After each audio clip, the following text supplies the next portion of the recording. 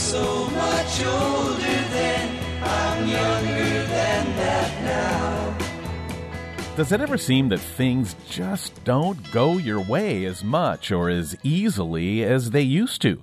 Maybe there's something you can do to change that. I'm Bill Schaefer with Mark Middleton, and this is Growing Bolder. This is the program that looks at aging in a whole new way, as a time where you can use your experience and your wisdom to accomplish more than you ever have before. And in the next hour, you're going to hear from some pretty interesting people who can offer suggestions of how you can make that happen. Yeah, speaking of interesting, in the next hour, he's an illusionist whose high-profile feats of endurance have made him a national celebrity. We're talking about David Blaine, and he's going to let us in on the kind of mental preparation it takes to accomplish the things that he does that we never thought were possible. Then we're going to look back at the life of the founder of the National Center on Aging. This is a guy who left us with some critical advice for what we need to do to take care of our mental health as we grow older. Also, we're going to take part in a reunion for the ages as the 1980 State of Florida women's basketball high school champs get back together and take to the court once again. But first, the unexpected importance of friends without benefits and why they may be necessary to maximize your longevity. Ordinary people, extraordinary lives. It's time for Growing Bolder.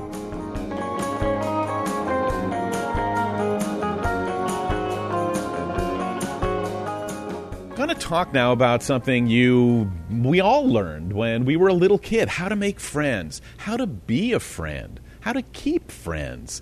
Quick story, when I was a little kid growing up, maybe you had a similar experience because I think a lot of us had the same thing. Old man Armbruster, he lived in a small house at the end of the street, hardly ever saw the guy, but boy did we know. Don't ride your bike in his driveway, and heaven help you if you step on the grass. He was a stereotypical old guy for that era, alone, angry, hostile. Did you ever wonder if that could be us in the future? Dr. Marissa Franco is a psychologist, professor, and a friendship expert. She says we're headed towards an epidemic of loneliness that can leave us all bitter, hateful, even violent, and end up taking years off of our lives. And it's why she wrote a book called Platonic: How the Science of Attachment Can Help You Make and Keep Friends. Let's say hi to Dr. Franco. How are you doing today, Marissa? Hi, thank you so much for having me. I'm sure when you chose this topic, you were thinking, well, to some people this is going to sound like a trivial, maybe not the most important thing in the world to discuss. But when you were trying to decide whether or not to, give years of your life to creating this book, what made you realize how big a deal loneliness and friendship really is? Yeah, so for me, I came from this place of really repentance for how I viewed friendship in the past. I was going through these romantic relationship breakups and feeling so bad and so worthless. So I started this wellness group with my friends where we met up, cooked, did yoga together, meditated, and it was so healing because of the friendship, really, outside of just the wellness.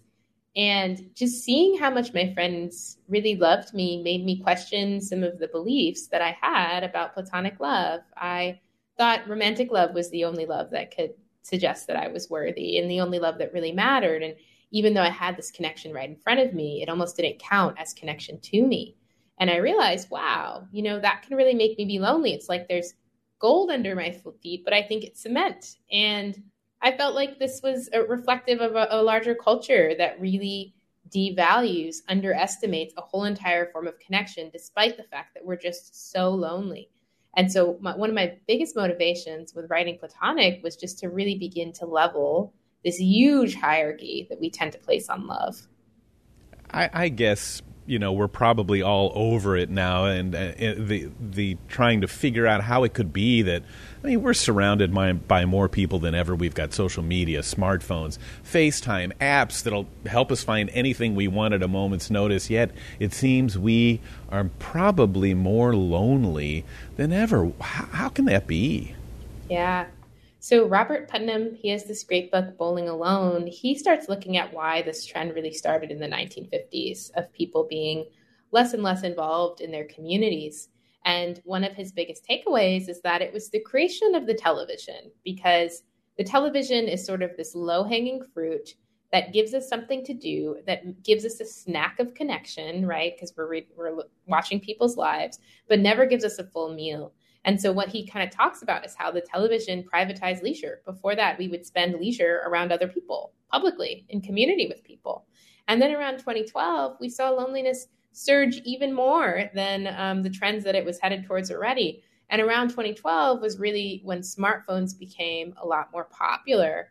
And obviously, it's the relationship between technology and connection is so complicated. There are ways that it can foster connection, but unfortunately, we tend to use it in ways that don't. You know, the best way to use technology is to foster in-person interaction, to reach out on technology, to actually see people and interact with people in person. But when we use it to replace in-person interaction, like we would have been hanging out, but now we're just on our phones at home, right? That's when you see us getting very, very lonely.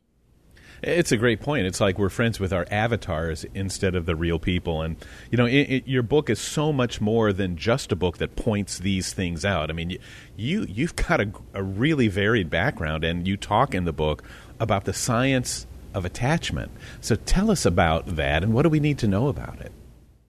We all, despite not knowing it, have these templates for how other people treat us, and these strategies to respond to our templates, right? And these templates really develop in our childhood based on our relationships with our parents and evolve from there. If we had a healthy childhood, our template is that people will love and accept us, and we tend to be securely attached and very good at making friends and creating connections. If our early template was that our parents will mistreat us or won't be responsive to us, then we become insecurely attached, either anxiously attached, which is we always fear that people will abandon us, or avoidantly attached, which is we just don't trust other people. And this really affects how we show up later in our friendships, such that these attachment styles sort of become self-fulfilling prophecies. The anxiously attached person, thinking people are rejecting them, tends to see rejection when it's not there, right? Let's say a friend is maybe a little quieter than usual. They'll then withdraw from that perceived rejection, and they'll reject the other person. And then that person will then reject them, right? So our attachment styles tend to be confirmation biases and self-fulfilling prophecies. We only see information that matches them, and we disregard information that doesn't match them. And so because of that, you know, based on our attachment style, we engage in certain behaviors that may make it harder or easier to foster really great I guess acquaintances are really easy, and we're all pretty good at that, but real friendships, that's a lot more difficult. You know, I could ask you to share a number of reasons that we're all not good at those friendships, but let's focus instead on things we all can do to get better at them. What can we do? What practices can we put in place? How do we make and keep real friends? Yeah, I'll give you a few steps. So don't assume it happens organically. It did when we were kids, because we have, Rebecca Adams shares, we saw each other every day and we were vulnerable, and that creates organic connection. We don't have that as adults. That infrastructure is not there. You can't just rely on things happening organically. And in fact, according to the research, that's related to being lonelier over time. The second is to assume people like you, because when researchers told people to assume this, they became warmer, friendlier, and more open, even though this was actually a lie, when they went in to interact with the group. And it was a self-fulfilling prophecy. Third thing I suggest is to join something that's repeated over time, again, related to that repeated, unplanned interaction, because you capitalize on something called the mere exposure effect, our unconscious tendency to like people simply because they are familiar to us. When researchers planted women into a psychology lecture, the students didn't even remember any of the women, but they liked the woman who showed up for the most lectures, 20% more than the one who showed up for the least. So it's our unconscious tendency to like people that are familiar.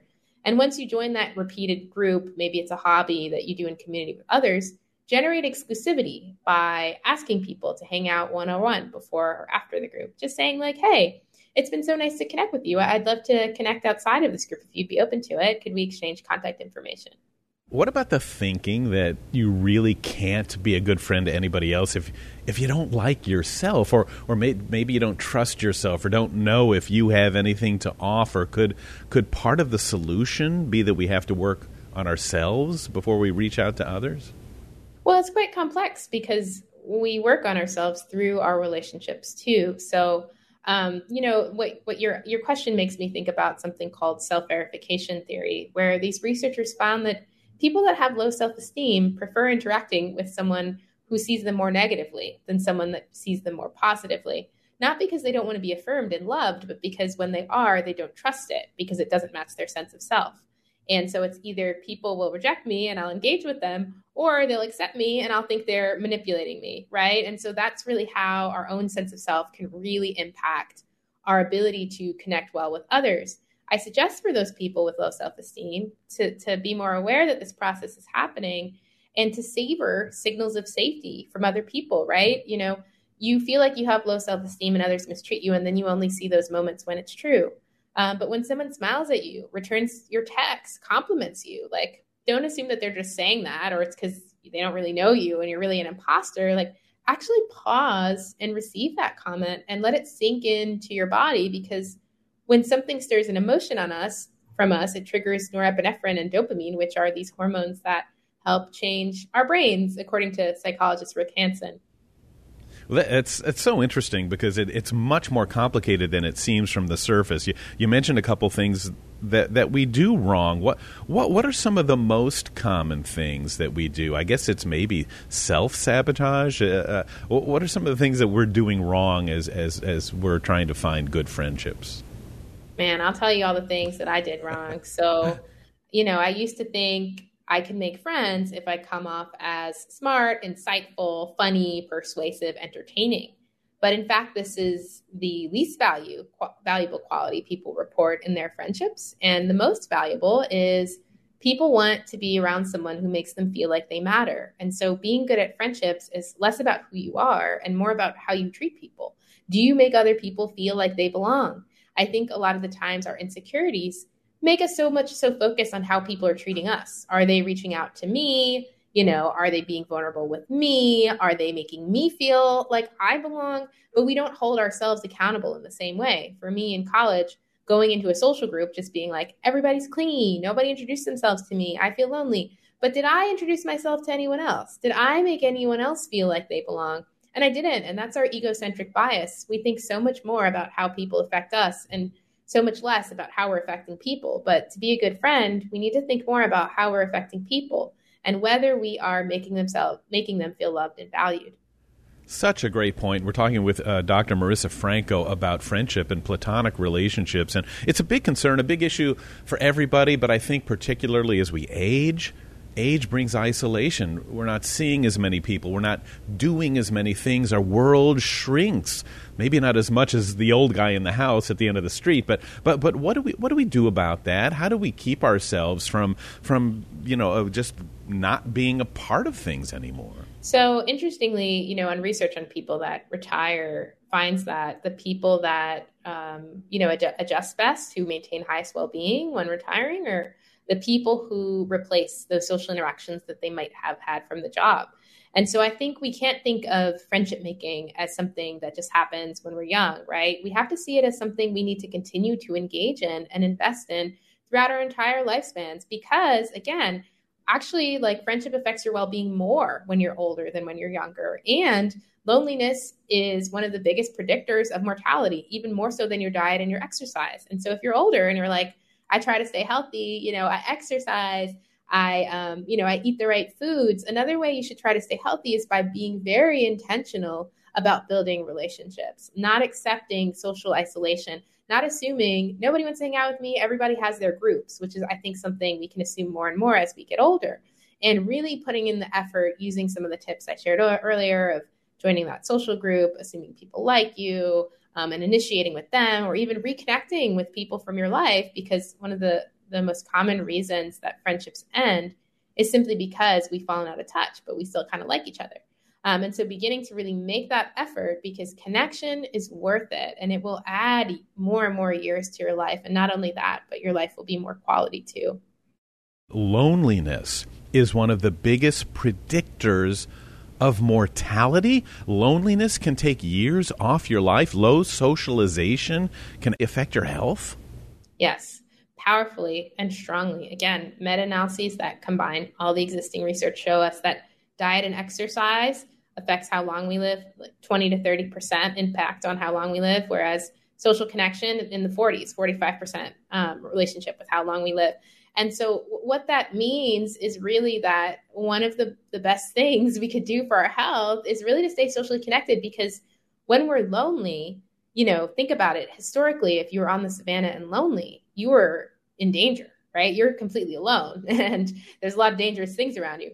So what happens when you're lonely is, replicating that situation, your body goes into threat processes where you start becoming inflamed. You become hypervigilant for signs that you might be rejected by other people. I call loneliness not just a state of mind, but a way of viewing the world. You actually report liking other people less, having less compassion for humanity. You focus less on others and social interactions and more on yourself, because you get into this really self-protective place and your body's working on overdrive because you're in a state of threat for a prolonged period of time that promotes a lot of wear and tear on your body. And so just like to be at our homeostasis, right? I need to eat so I'm not hungry. I need to drink so I'm not thirsty. We need to maintain a constant level of connectedness for us to be functioning.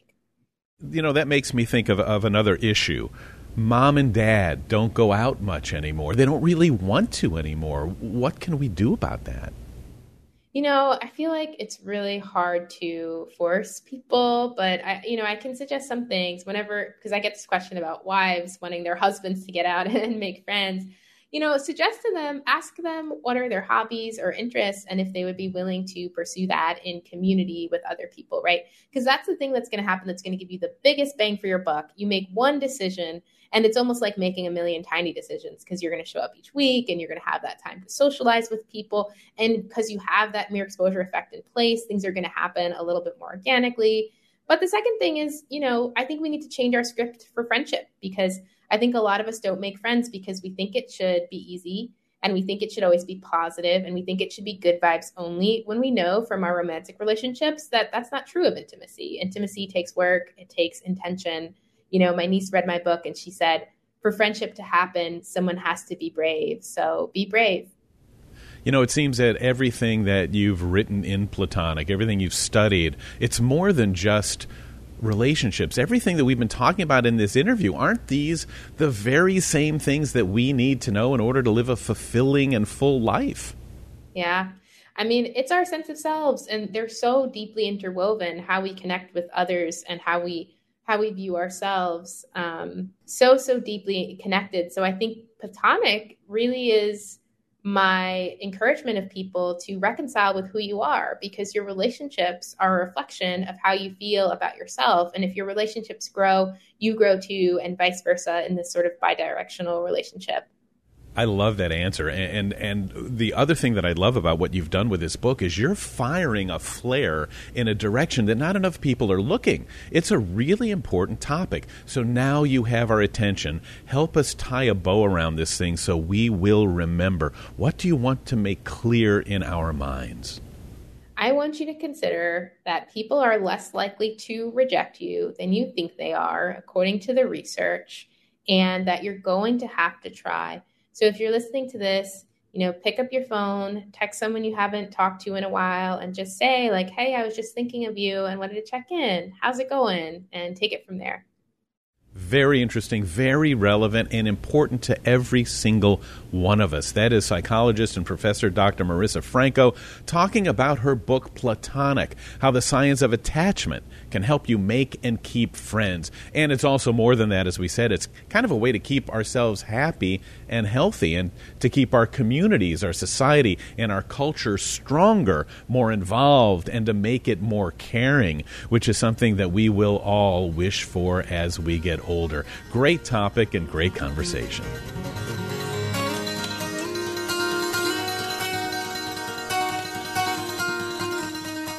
What kind of a mindset does it take to hang from a crane in a glass box for days, or to do any of a number of other death-defying stunts? We're about to find out how that mindset might help you from the one and only David Blaine. He's next on Growing Bolder.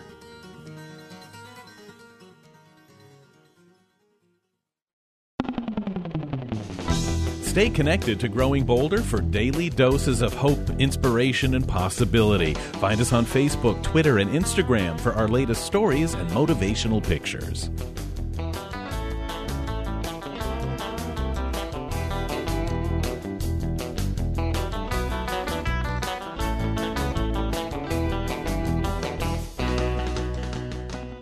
Half-right prejudice, leap forward, rip down all hate, I scream. How do you know if something's the truth? I'm Bill Schaefer, and this is Growing Bolder. Is it true that seeing is believing? Well, our next guest thrives on blurring that line and making all of us question everything. He is the greatest illusionist, endurance artist, and extreme performer alive today. The guy's been buried underground, hung from a crane in a plexiglass box. He didn't eat for 44 days, didn't breathe for 17 minutes. He's been electrocuted and carried away by helium balloons over 20,000 feet up. Now he's bringing his show to Vegas for his very first residency there, performing at the newest theater on the Strip, the beautiful Resorts World. And his act, folks, is unlike anything you've ever seen. It's an experience you will think about for the rest of your life. Let's say hello to Mr. David Blaine. David, how are you? Hey, Bill, how are you? Thanks for having me. You know, we are so fascinated by you, and we're going to get into why, but I'm guessing this Vegas residency, you're just going to blow people's minds. Well, this is basically, I walked into the theater, and I looked up, and I saw 85-foot ceilings, and it still felt intimate in every seat, and I was so excited that I could build my dream show in this room. So this is everything that I've ever wanted to do, all rolled up into one night, and it's years of R&D and thoughts and research and training and practice, and then in the middle of that, there's a magic show. You know, you are so much more than the stunts that you do. You are so much more than just the things that we tick off there like in an intro. And on Growing Bolder, we always try to inspire people to have adventures, to take risks, and that's something that you've always done really to a level never before seen. Why, David? Instead of being frozen in a block of ice, why not just do a card trick? Why not take the comfortable route through life? That's a good question. I do feel like when I am in an uncomfortable situation, I do drive harder, I do work harder, and when I work harder, drive harder, for me, the creative process is boosted and ideas come out that you would never normally think of. When I'm comfortable sitting by the ocean, drinking a pina colada, eating whatever I want, that's all I'm doing. And I might read a good book and be inspired a bit, but when I'm in an extreme situation of uncomfort, when I break the comfort zone and go to places that I've never been or try to do things that I didn't think were possible, even getting up on stage just to give a talk like I forced myself to do at the TED conference, that was a complete state of oh my God, how am I going to pull this off? But then you work really hard to pull it off. So I like putting myself in the fire pit because I do feel that is the most inspired place to be. So that always seems to excite me. And what an important point, David, that is, because you're telling us, you're teaching us that we need uncertainty in our own lives, challenges, and a little bit of fear to push us, because that's living life to the fullest. And if we just go through life, retire, move to that cabin in the woods, well, that's not much different than burying yourself under 40 tons of concrete. Right, but doing things like that could be the challenge. So, going into complete isolation and living in the woods with nothing could be the challenge. So there's also lots of ways to push yourself, challenge yourself, and do things that you wouldn't normally do, and excite that part of your curiosity, and then come up with things that you could never think of or dream of. And there's lots of ways to get there. It's even like, deciding that you're going to stand up in front of your friends and try something that you've never done, perform a card trick unlike what you've ever done and break that zone. And it really does lead to, and by the way, sometimes it leads to failure. And when it leads to failure, that's also, there's a Churchill quote where he says success is the ability to go from one failure to the next with enthusiasm. And it's kind of like that, what I live by. So just putting yourself in a place where you can very easily fail, but you can also do something and learn something that you haven't done before is for me just the best. See, this is what makes David Blaine a cut above everybody else, because you're going for entertainment. You're going for, yes, all the things that you get, but you walk away thinking about all the rest of you think about yourself because you can relate to him up there. And David, I've always looked at magicians not really as performers, but teachers, teaching us critical thinking to question what we see. Do you agree with that? And what are you trying to teach us? Well, I think great magic does involve not just, logic and science and math. I think performance is a part of it, and I think psychology is a really deep part of making magic good, because understanding the psychology of how the brain works and how people think and kind of edging into that is what makes a performance great versus good. So in that case, how do you not eat? How do you not eat for 44 days? How do you not breathe for 17 minutes? How do you get frozen in a block of ice? What have you learned, and what don't we understand about what we are all capable of? Well, the first thing that I've learned is, when you hear of something that somebody has done, so when you hear something that a person has done, my starting point is I believe that if something is done by one, it can be done by others. So as soon as I see something like, oh, wow, this guy went 10 minutes without breathing, is that real? Is it not real? But I go with the angle that it might be real. Then I start researching, looking into papers published, meeting with doctors and asking all sorts of questions. And usually doctors' response is, no, it's not possible, you'll die. So I don't take that as the final conclusion. So then I keep going, keep trying, keep digging, and then I speak to physiologists, guys at NASA, and things like that are looking into what the human can endure, what we've survived in the past, and they use that as research. And I say, oh, wow, there's an instance of a guy supposedly that did go 10 minutes without breathing. And then scientifically I look at things that happened in the world, and I reach out to those people. So there's a kid that was under an icy river for 45 minutes and brought up to full recovery with no brain damage. So I reach out to him and I speak to him and I'm like, how is that possible? And everybody says, oh, it's a miracle. And it is partially that, but it's also that the human body does these miraculous things on its own to survive in many cases. So then I start to figure out, oh, how could that be done? Is it about making yourself really cold? Is it about shutting yourself down? Is it lowering the heart rate? And then that combined leads to learning how to hold your breath for 20 minutes. And David, the cool thing is people have researched. I mean, doctors have been able to monitor you to see exactly what happens. We don't really know. You're not taking risks just to do it. You don't have a death wish. I mean, what we're all trying to do is figure out how to live longer. You too? That's right. That's exactly right. Exactly right. And it's also discovering what the body is able to do. And it's not like a jump, too. So it's like when I learn to hold my breath, I start at 3 minutes, and I go to 4, then 5, then 5:59 to 6 took me a year. So to go from 5 minutes and 59 seconds to 6 minutes took me a year. And then once I crossed 6, it was a really fast pace going up, and I got to 7, then finally 7:47. Then I went for the world record, failed, then shifted it and tried for it again, but this time on pure oxygen and got up to 20 minutes and 2 seconds in rehearsal, and then did 17:04 as a world record at the time. Now the record has been pushed further because I think I ignited that spark a little bit, and now it's at 24 minutes and 3 seconds.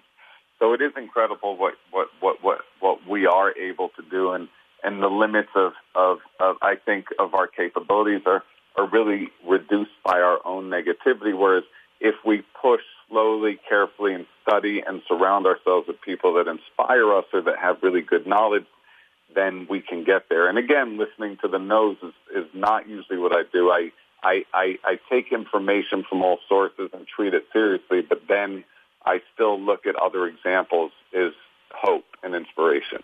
You've said so many incredible things in this interview, David. I want to thank you so much for it. You're not a magician. What you do is, like you said, you light the spark inside all of us to make us think that maybe things aren't as they appear. Folks, if you get the chance to see David Blaine in person, it is pretty special. And this new residency at Resorts World in Las Vegas is an exciting opportunity. Find out more at davidblaine.com, and you will open your mind to things that you had never thought possible.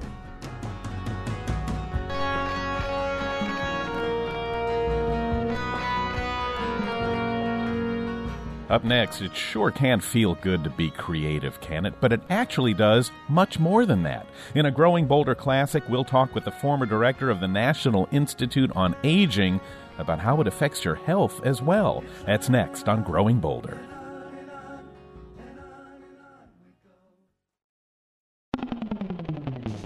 Sign up for the Growing Bolder Insider newsletter, delivered to your inbox every week. Be the first to see our latest interviews, stories, and tips for making each day count. Sign up today at growingbolder.com. Miss an episode of Growing Bolder Radio? Subscribe to our podcast and get it on your mobile device. Details at growingbolder.com/podcasts. In a soldier stance, I aim my hand at the mongrel dogs who teach. Hi, Mark Middleton. Welcome back to Growing Bolder. You know, people always ask us who our favorite guests have been over the years, and we've had so many fascinating conversations, it's impossible to pick one. But here's a guy who was one of the top. He's one of the greatest experts on aging ever. He was a gerontologist, a psychologist by the name of Gene Cohen. Gene was one of the first to look closely at the connection between physical and mental health, and he came on Growing Bolder Radio to talk about the results of a study on the effect of creativity on longevity. So let's go back to 2008 and Dr. Gene Cohen in this Growing Bolder Classic interview. It's a very interesting study. It took place in 3 different cities, Washington, New York City, and San Francisco. The average age was, interestingly, 80, which is greater than life expectancy, with an age range of 65 to 103. So most people would think if you had a positive effect on somebody with an average age of 80, you'd be happy to see less decline. But in fact, with the active involvement in the arts, we saw actual improvement. These individuals were involved on a weekly basis, week after week after week, for 2 years in singing programs, painting, poetry, writing, a range of art programs. And it had a very positive effect on physical health, mental health, social functioning, reduced medication intake, and reduced doctor visits.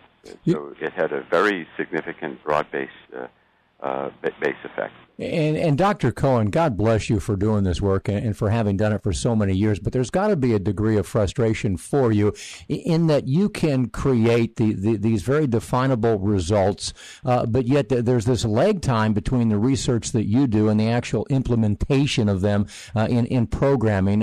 These programs would help so many people that are now in these assisted living homes, but unfortunately they're not out there that much. Yes, well, this study, fortunately, is starting to attract very significant attention, including among policymakers, because of the impact on cost savings. With its medication effect, just to show you the impact that this can have economically, we all know how expensive medications are, but in the Medicare D eligible population that covers medication for older adults, there are more than 35 million people who are eligible for Medicare coverage for medications, and an 8 cents a day savings among the individuals in that population group would translate into $1 billion a year. Wow. Yeah, it makes great financial sense, but there's no question that everybody who knows you feels you're a visionary on aging. But what is it that you see? I mean, these things that you're talking about, you can almost guess the outcome. We know that if you challenge people, they'll do better and live longer. And if they're engaged and involved, it's got to be better. But what are you seeing that so many people miss? Well, part of it goes back to the theoretical basis for the study. There were 2 earlier bodies of research that we drew upon in designing the study. One is the area called sense of control. And what that area of research showed that people of all age groups, when they experience situations where they develop a new sense of mastery, a new sense of control in terms of what they're doing, they feel better about themselves and they have better health outcomes. This is from the young to the old. However, older adults have the strongest, most robust effect. And after this was initially identified through behavioral research, they were studied biologically and essentially found to have an immune system boost with this experience, ongoing development of a sense of mastery and control, the impact of the mind on the immune system producing more cells to ward off infection and even to attack cancer cells. And so this was a this was a critical factor. And then we also drew upon research that showed that when you have strong social supports, interpersonal engagement, there too you get an immune system boost. And we brought these two areas together, sense of control, mastery, and working with art week after week after week, and people saying, regardless of their age, I can't believe I'm improving, and then doing this with other people where you have very powerful group support. All of this had a very important impact on the immune system, and that probably explained the robust results in the study. Fascinating stuff. We were talking with Dr. Gene Cohen, one of the world's top experts on aging and the human mind. And Dr. Cohen, I read a study not long ago that said people fear dementia more than they do cardiac arrest, more than they do cancer, more than just about anything. The good news is that we do have some degree of control over our future in regards to dementia, don't we? In the sense that we can do things that challenge our brains and hence our minds. What we have the potential of doing is strengthening the degree of our brain reserve. So let me just be concrete about that. We now know that when we challenge our minds, our brain sprouts new brain cells. We used to think that we had all of our brain cells by the age of 3, but we now know that that's not true, and we know that mental challenge and environmental stimulation actually induces the formation of new brain cells. And then with the existing cells, that same influence of mental challenge and environmental stimulation causes the existing cells to sprout new projections, like a tree sprouting new branches. And this brings about improved communication, new connections among the existing cells to improve the efficiency of the way the brain works. So if you're at risk for Alzheimer's disease, an ongoing brain fitness program of challenging your mind can probably delay the onset of the disease for some period of time. It's just incredible. So where do you think we're headed with all this? What is aging going to be like in the coming generations? Well, the big change that's occurred is our discovery that there are things that we ourselves can do to increase our overall fitness. I mean, we've learned that if we do physical exercise, we can improve our physical fitness. We now know with challenging our minds, we can improve brain fitness. And through the creativity studies that I've been doing, this has an overall effect on the body as a whole because of the positive effect on the immune system. It's almost like we're talking about creativity fitness. And these fitness programs are all things that we can do ourselves. We used to think for over 3,000 years that the only way to make a difference is if we had a magic bullet, a pill that would turn things around. Well, people are still waiting for the magic bullet, but we now know that there are a host of things that we can do that can have an impact on our health and well-being. Finally, Dr. Cohen, I know you're a big believer in something that we feel strongly about, and that is intergenerational connection. Hanging out with younger people is a good thing for us as we age, isn't it? Absolutely. This is what the family is all about, different generations, and too often in different segments of society, we don't see enough of this interaction, but it's healthy for all the different age groups, and that is a major part of my research, is to foster intergenerational play, and one of the ways that I've approached that is developing intergenerational board games. You know, that interview, Bill, is so valuable. The founder of the Washington, D.C. Center on Aging, unfortunately, he passed away in 2009, less than a year after that interview. But the work that he did is extending the lives of others to this day, the quality of their lives to this day, and will most likely impact yours as well. Great information in that Growing Bolder Classic interview. Isn't it interesting how everything he said then impacts us even more today? And despite the amazing work of people like Dr. Cohen, none of us live forever, but sometimes we can revisit the past. You know, back in 1980, Mark, the women's basketball team at Hollywood Christian High won the state championship in Florida. Well, how about this? 42 years later, they got back together on the court once more. 1, 2, 3, let's go! After a year-long pandemic postponement, the 2022 National Senior Games were framed as a reunion for the ages. The thrill of reconnecting with friends, teammates, and the tight-knit community of Masters athletes was felt everywhere in Fort Lauderdale, but perhaps nowhere more than on the basketball court. I wouldn't rather take the court with any other girls in my high school, the homies from 1980. And now, 42 years later, we've named our team Challengers 6.0 because we're not getting older, we're getting better. You're not getting older, you're getting Bolder. All right, now you got it. The Challengers didn't just play together in 1980. They were state finalists, playing right here in Broward County. And even though they're now spread out, living in multiple states, they've returned to their old stomping grounds to reconnect with one another and the sport they once loved. The Challengers are back. We're back. We're back strong. How does it feel to be back? Feels great. Feels great to be out with the girls from 40 years ago and just reconnecting with everybody. It's awesome. It feels really good because we all loved each other. We had each other's backs during high school, and it's just great to see everybody again. And it's not just a reunion of teammates. Two of their cheerleaders pulled out their old pom-poms as well. Did you guys practice a little? Do you still have the same moves? We practiced in the car driving here. I can't remember what I ate for dinner last night, but I can remember a cheer from, 1970 something. So what's the moral of the story? What do you say to people out there that might be sitting on the couch that have stopped doing stuff and they see you now? What do you tell them? Get up. You can do it. Friendships never die. Get your old team together. The sport allows us to reignite the athlete within us. And this is my time, my time to just rediscover who I was. I was an athlete from age 8 till age 20. So that's the beauty of sports. It brings people together. We would not be reunited. We'd still be just connecting on Facebook if it wasn't for sports.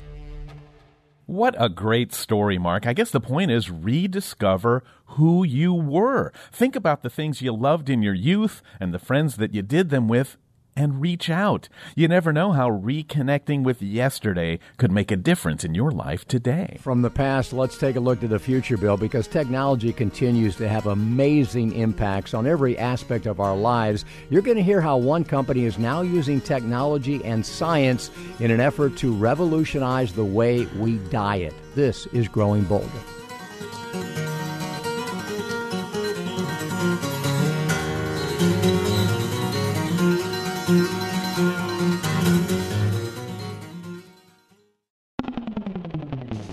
Subscribe to Growing Bolder magazine, now with more information, articles, and photos than ever before.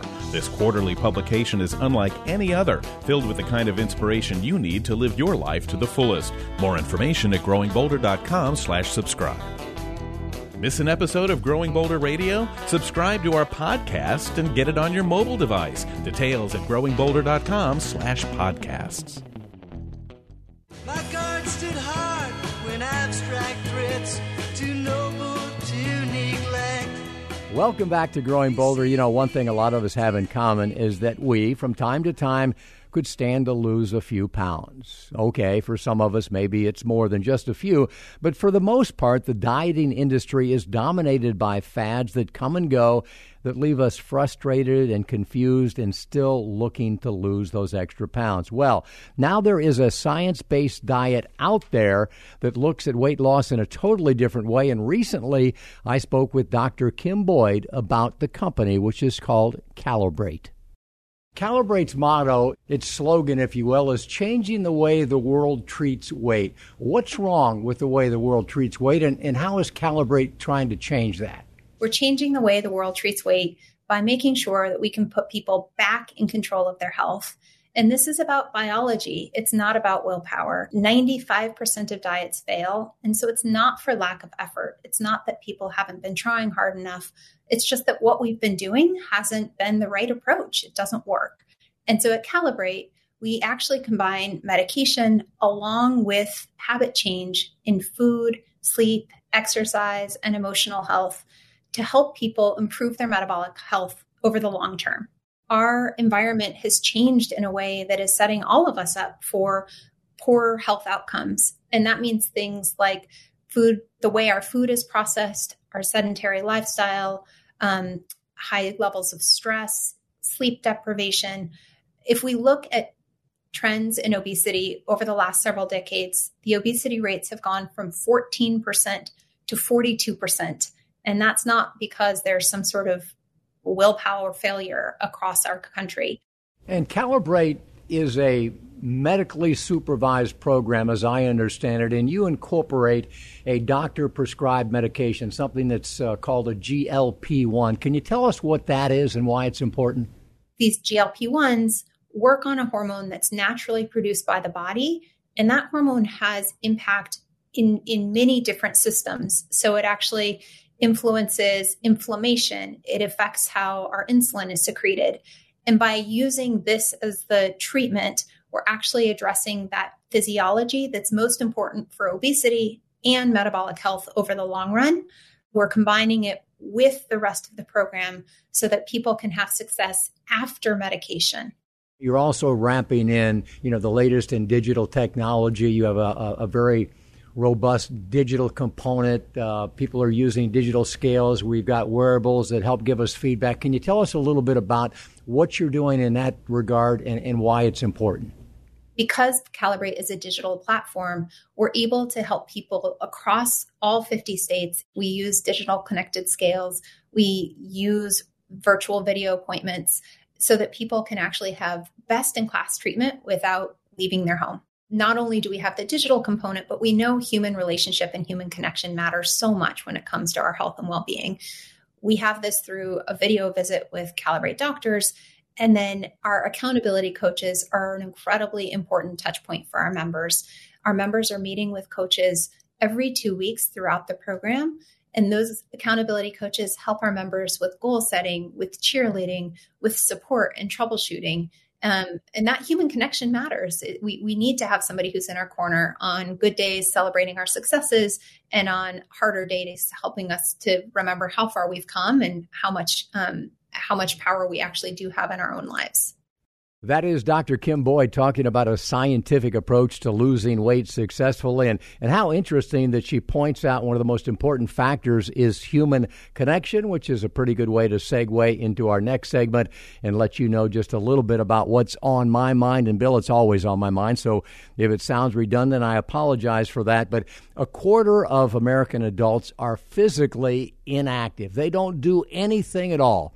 And as we get older, the percentage of adults who don't do anything continues to increase. And I just read something about a guy from Harvard University. Daniel Lieberman is a professor of human evolutionary biology. He's written a new book called Exercise, and he says that the most debilitating, divisive myth of all is the fact that older adults should not exercise. And it's really interesting because he talks about hunter-gatherers who lived 10,000 to 12,000 years ago. And in those societies, in those cultures, the older adults, the elderly, never got to be frail. And people immediately think, yeah, but this was 10,000 years ago and the average life expectancy was 30, which is true. But that's because of the amazing numbers of infant mortality, the amazing numbers of people dying from disease or whatever. But the people who avoided all of that did live to be 70 and 80, and those who did in the hunter-gatherer culture were not frail. We have this onslaught of frail elderly today, and he says it's a vicious cycle, that when we stop working out, we lose our fitness. When we lose our fitness, we open ourselves up to all sorts of chronic diseases. And when that happens, it is the beginning of the end. So the moral of the story, and he says it's incontrovertible now, we got to get off the couch and we've got to exercise. I don't think all the time doctors are up on that, Mark, because how often do you go and you say you have an ache and pain or an illness, and they tell, well, go home and rest. And we kind of grow up believing that in order to heal ourselves, we have to isolate ourselves and rest and lay down and don't do anything until we feel better. But I know there have been a lot of studies that point to the opposite. The sooner you get back on the horse, the sooner you get back to the gym, get back out there, the healthier you get. It is incontrovertible evidence these days, Bill, and we can no longer kind of tiptoe around it. It's tough love, folks. You don't have to be an athlete. We're not trying to get you to run a marathon, but we need you to understand that you have to get off the couch and you have to get moving. So what about the yeah-buts out there? Because I have a lot of them, too. Say, well, my knee hurts. But I might get injured if I work out. Or if I go for a walk, I could slip and fall. There's a million reasons not to do it. Absolutely, and you should talk to your doctor about it. But to your point, Bill, more doctors get it now than ever before. You really do have to get moving, or you will become one of the frail elderly. And by the way, the cost to become frail as you age is incredible. The 5 most prevalent diseases of older adults, 4 are preventable chronic diseases that you can not get if you get active. These are the kind of conversations, Mark, we all need to be having, and the kind you only hear on Growing Bolder. See what a difference it makes to have hope, inspiration, and possibility in your life. The Growing Bolder radio show is a production of Growing Bolder, LLC, all rights reserved. This program was recorded at Growing Bolder Studios in Orlando and is available as a weekly podcast on NPR One, iTunes, Spotify, Stitcher, and TuneIn. It is written and produced by Jill Middleton, Mark Middleton, and Bill Schaefer. Technical director is Jason Morrow. Production manager is Michael Nannis. Chief audio engineer is Mac Dula. And our most important team member, you. Follow us on Facebook and Instagram to keep growing bolder every day.